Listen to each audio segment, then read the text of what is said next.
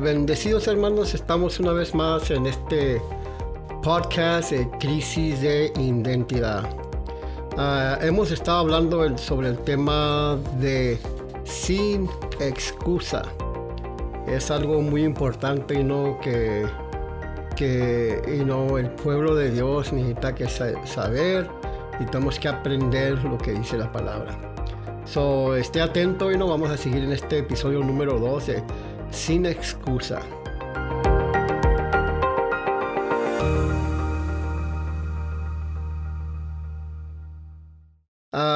Como nos quedamos la última vez estuvimos hablando de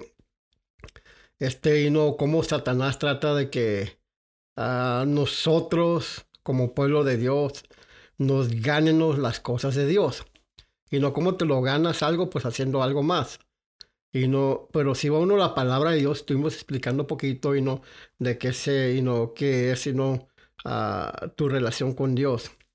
Y eso es lo que vamos a seguir hablando, mucha gente cree que Dios se mueve en sus vidas proporcional a su actuación. ¿Qué les quiero decir con esto? Bueno, pues esta gente, o vamos a decir creyentes o pueblo de Dios, está creyendo que Dios va a moverse en tu vida que va a hacer esto, va a hacer aquello, proporcionalmente a tu actuación. Otra palabra, si tú haces esto, entonces Dios dice, yo hago esto. Si tú no haces nada, pues yo no hago nada. Y así la gente, déjeme decir una cosa, muchos de nosotros fuimos enseñados en esa forma o de esa manera. O quizás usted todavía se le está enseñando esto. ¿Ok? Aquí se van a dar muchas sorpresas, Ahora, como yo le quiero decir ahorita antes de comenzar más a fondo en esto, si usted no está de acuerdo, pues gloria a Dios, usted guárdeselo para usted mismo, estúdielo si usted está de acuerdo o no, pues esa es cosa suya. Pero si usted me pregunta a mí, déjeme le digo, después de 40 años, 41 años sirviéndole a Dios, esta palabra a mí me ha ayudado mucho a cómo vivir una vida triunfante, una vida de victoria. Amén. Vamos a ver lo que el apóstol Pablo, como le estaba diciendo ahorita, todo esto que la gente cree que Dios se mueve en sus vidas proporcionalmente a tu actuación, o como dije ahorita, si tú haces esto, entonces Dios dice yo hago esto. El apóstol Pablo predicaba en contra de todo esto que le mencioné ahorita, que si haces ahora que ya eres cristiano, tienes que hacer esto y esto y esto otro. Porque en eso se encontró con los hermanos los hermanos en Gálatas. Y el apóstol Pablo predicaba en contra. El apóstol Pablo llegó a hablar, llegó y habló de lo bueno de Dios y su gracia. Eso es lo que Pablo predicaba. Lo bueno, él hablaba, él predicaba, enseñaba de lo bueno de Dios, lo bueno que Dios es y su gracia, la gracia de Dios. La benignidad o lo bueno de Dios es la que nos guía al arrepentimiento. ¿Ok? Cuando yo fui salvo, hace más de 41 años, yo no vine a los pies de Jesús, yo no fui salvo o nací de nuevo porque oí un mensaje que si no te arrepientes, hermano, te vas a ir al infierno, mira, andas en pecado, pecador y todo eso, Dios, la ira de Dios viene contra ti, esto, no. Yo cuando me arrepentí y vine a los pies del Señor fue porque oí predicar, oí hablar de lo bueno de Dios. Y es lo que Pablo les dice. La benignidad, la palabra benignidad es lo bueno. Qué bueno es Dios. Aunque tú hagas algo malo, Dios es bueno. Como vamos a decir un ejemplo, tú puedes ser un joven, tienes a tus padres y tus padres son buenos, ¿no? Y de repente tú vas y haces algo malo y todo, y estás ahí asustado, bueno, me van a castigar, ya no me van a dar ¿cómo le puedo decir? Mi carro que les pedí para que no graduara de la escuela, o algo, y no, porque hice algo malo, y no, y se van a enojar conmigo, y de repente tú vas y les dices qué sucedió, y cuál es tu sorpresa, que te dicen, no te preocupes, hijo, el carro es tuyo. Eso es lo que es ser bueno, benignidad. Y el único que es bueno aquí es Dios. Y dice la palabra, y no, por eso Pablo hablaba, y no, la benignidad de Dios es la que nos guía al arrepentimiento. Si usted abre su Biblia, vamos ahí al libro de Romanos, capítulo 2 y verso 4. Y como le he dicho anteriormente, estoy leyéndole la Reina Valera 1960. Y mira lo que dice ahí, hablando de la benignidad de Dios, que nos guía al arrepentimiento. En otras palabras, te lleva lo bueno que es Dios. Eso fue, y déjame le digo, hermano, eso fue lo que a mí me trajo a los pies de Jesús. Eso fue lo que a mí me hizo que fuera salvo, que yo naciera de nuevo. Porque oí predicar que no le sé qué tan malo era, qué tan mala persona fuera, maldita. Y no un joven de 19 años que robé, hice cosas que ahorita son vergonzosas aún hablar de ellas. Dios todavía me amaba, y ese amor, cuando yo lo oí predicar, que me amaba a pesar de cómo era en aquel tiempo, me llevó a arrepentirme. Y dice la palabra, dice Pablo, dice, o menospreciáis las riquezas de su benignidad. Fíjese cómo dice, ¿cómo vamos a andar menospreciando la rica, tan bueno que Dios es? Dice, las riquezas de su benignidad y longanimidad. Dice, ignorando que su benignidad, y no, muchas veces ignoramos que lo bueno de Dios, la benignidad de Dios, te guía al arrepentimiento. Eso es lo que dice la palabra. ¿Y a dónde nos guía? Al arrepentimiento, la benignidad de Dios. Romanos 2, capítulo 2, verso 4. Es el evangelio de Dios que tiene poder. Por eso Pablo decía, no me avergüenzo del evangelio, porque es que poder de Dios. Es el evangelio, las buenas nuevas. Acuérdense que estuvimos hablando de eso, que el evangelio significa buenas nuevas. En un podcast anterior estuvimos hablando de las buenas nuevas. El evangelio, que es poder de Dios, son buenas nuevas. Y no lo bueno que Dios es, ¿ok? Que Él no se está apuntando el dedo, que Él no se está acusando de nada, ¿ok? Pero mucha gente, aquí es donde quiero que me pongan poca atención, ¿ok? Lo que les voy a explicar.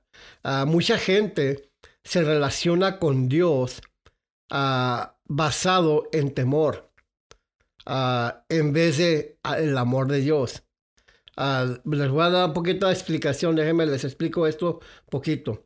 Mucha gente dice, o te dice, no puedes hacer esto, hermano, ¿ok? La gente necesita saber qué tan inmundos somos. Yo estoy de acuerdo y no comparte de esto, pero déjenme le digo en qué forma, ¿ok? Entonces, ¿cómo se arrepentirán de sus pecados si no entienden la ira de Dios? Y no, la ira de Dios es que Dios está enojado contigo. Y no, ahora sí me están entendiendo poco. Y mucha gente, ya cuando vienen a los pies de Jesús o son salvos, su relación con Dios está basada en ¿qué? En el miedo o en el temor. Oh, si no hago esto, Dios me va a castigar. O andaban en desobediencia al hermano, por eso le sucedió esto.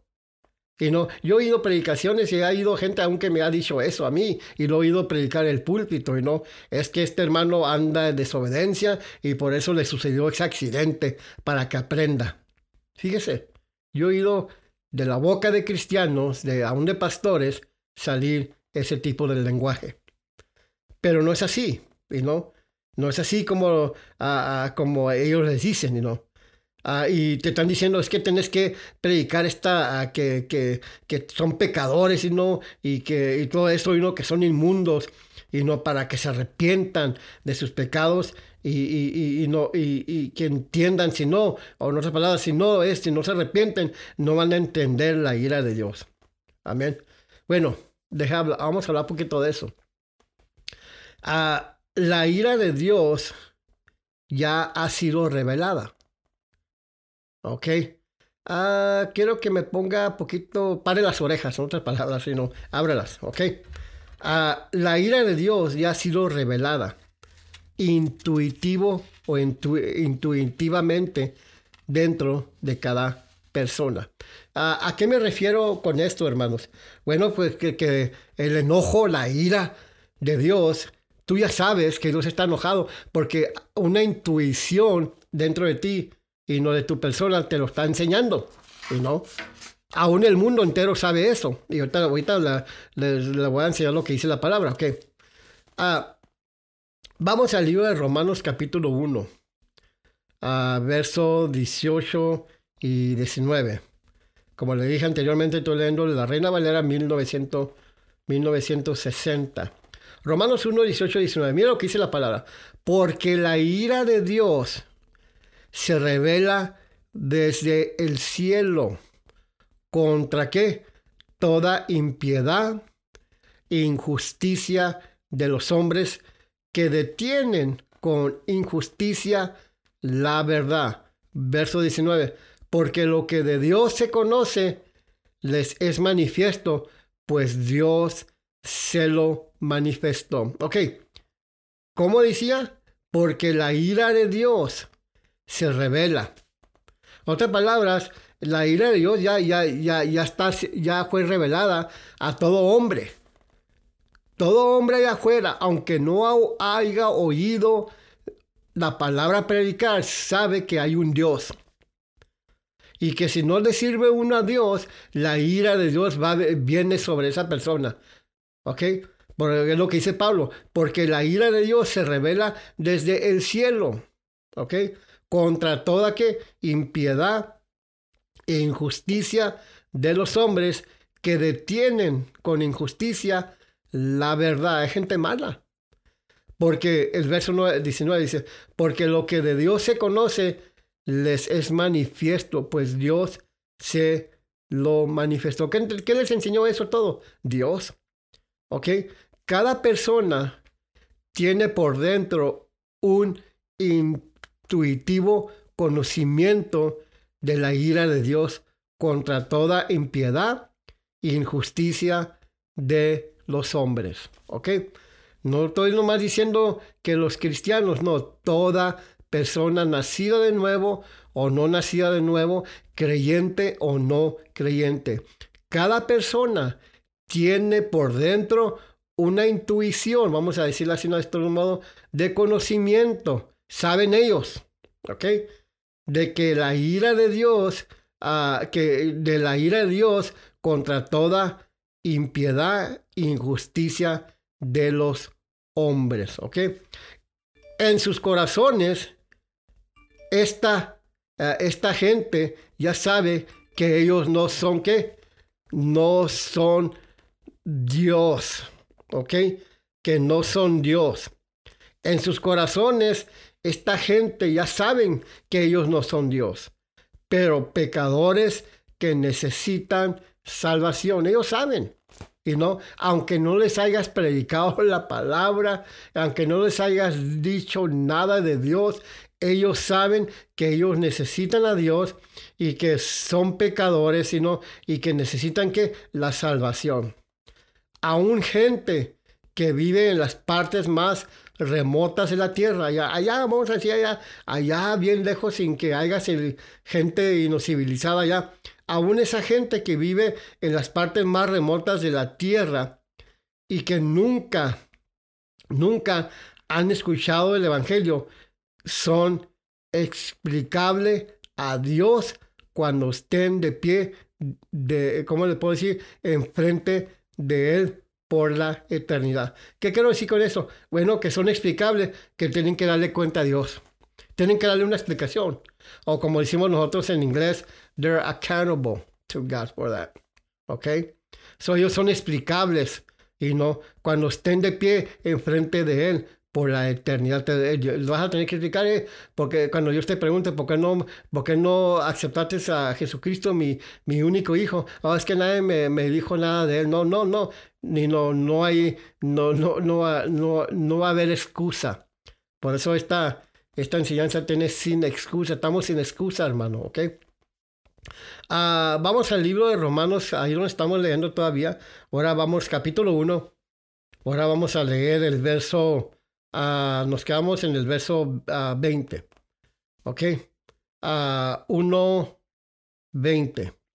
Dice, porque las cosas invisibles de Él, su eterno poder y deidad, se hacen claramente visibles desde la creación del mundo, siendo entendidas por medio de las cosas hechas, de modo que no tienen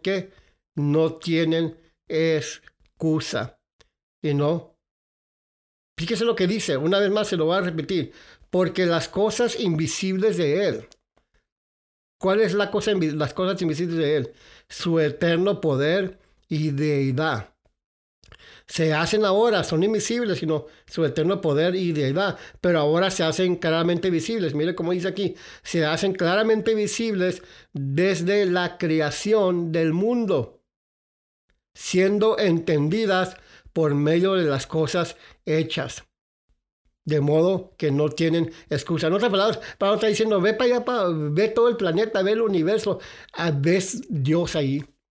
No hay excusa de que no puedes, de que tú digas, no, pues que nadie me habló del Señor o Dios no existe. Ahí claramente está visible todo y no tienes excusa porque no le serviste, porque no naciste de nuevo. ¿Ok? No hay excusa. ¿Por qué? Porque tienen esta intuición, o vamos a decir, este intuitivo conocimiento que hay un Dios y que están separados de Él y que necesitan salvación, están sin excusa. No hay excusa, hermanos, amén. No le hace dónde vivan o dónde vivas tú. No hay excusa. So, el resto de Romanos capítulo 1, Pablo comienza a explicar cómo esta gente que tienen un intuitivo conocimiento de la ira de Dios, terminan viviendo como ellos quieren. Y no, terminan viviendo como ellos quieren. Yo voy a vivir como yo quiera. A mí nadie me dice nada. Eso es lo que pasa, y no, ahí está en ese capítulo 1 de Romanos, ahí Pablo les está explicando cómo esta gente que tienen una intuitivo conocimiento de la ira de Dios, terminan aún saben que Dios existe, ahí Pablo les enseñó todo, pero terminan viviendo como ellos quieren. Vamos a Romanos 1:21. A ver qué dice la palabra, Romanos 1:21. Dice, pues habiendo conocido a Dios, fíjese, aquí está tremendo, hermanos. Habiendo conocido a Dios, no le glorificaron como a Dios, ni le dieron gracias, sino que se envanecieron en sus razonamientos, y su necio corazón fue entenebrecido, se oscureció. Se lo voy a volver a repetir. Quiero repetirme otra vez. Mira cómo dice la palabra. Dice, pues habiendo conocido a Dios. Ok, no hay excusa. Ok, habiendo conocido a Dios, no le glorificaron como a Dios, ni le dieron gracias como a Dios, sino que se envanecieron en sus razonamientos, y su necio corazón, el corazón necio de ellos, fue fue oscuro, fue entenebrecido. Amén. En otras palabras, el corazón de ellos se oscureció. Amén. Para que me entiendan bien. Y ya nomás sus corazones se endurecieron. El corazón de ellos se hizo duro hacia las cosas de Dios. Profesan, en otras palabras, profesan ser sabios. Amén. Adoran a animales, deshonran sus cuerpos y se hacen idólatras. Ok, vamos a Romanos capítulo 1, ahí donde estamos leyendo capítulo 1, pero ahora vamos al verso 22, 23, 24, 25. Mira lo que dice Pablo. Dice, profesando ser sabios, se hicieron necios. 23. Y cambiaron la gloria de Dios incorruptible en semejanza de imagen de hombre corruptible, de aves, de cuadrúpedos y de reptiles. 24. Por lo cual también Dios los entregó a la inmundicia en las concupiscencias de sus corazones, de modo que deshonraron entre sí sus propios cuerpos. 25. Ya que cambiaron la verdad de Dios por la mentira. Fíjese cómo dice. Cambiaron la verdad de Dios por la mentira, honrando ¿a qué? Honrando y dando culto a las criaturas antes que al Creador, el cual es bendito por los siglos. Amén. Por esta razón, Dios los entregó a pasiones vergonzosas y a una mente que reprobada. Fíjese nomás. Es lo que pasa, hermanos. Y no es lo que sucedió con esta gente. No hay que, no hay excusa. Amén. El punto es que no tienes que estar literalmente golpeando a la gente por su pecado. No. ¿Qué fue lo que leímos? Que la benignidad, lo bueno de Dios nos guía ¿qué? Al arrepentimiento. El arrepentimiento de Dios, sino lo bueno de Dios me guió a mí al arrepentimiento, a arrepentirme. Como dije ahorita, el punto es que no tienes que estar literalmente golpeándole a la gente que te vas al infierno, mira, eres un pecador, y que son pecadores rumbo que, como dije ahorita, que van al infierno. ¿Ok? No necesitas que hacer eso. Es el evangelio que va a cambiar a la persona. Buenas nuevas. Tan buenas que no puede ser verdad. Lo que Dios nos ha dado es salvación por gracia, que empodera al hombre a recibir el perdón de pecados, sanidad para tu cuerpo, liberación de la opresión de Satanás y cualquier otra cosa que necesitan. No hay excusa.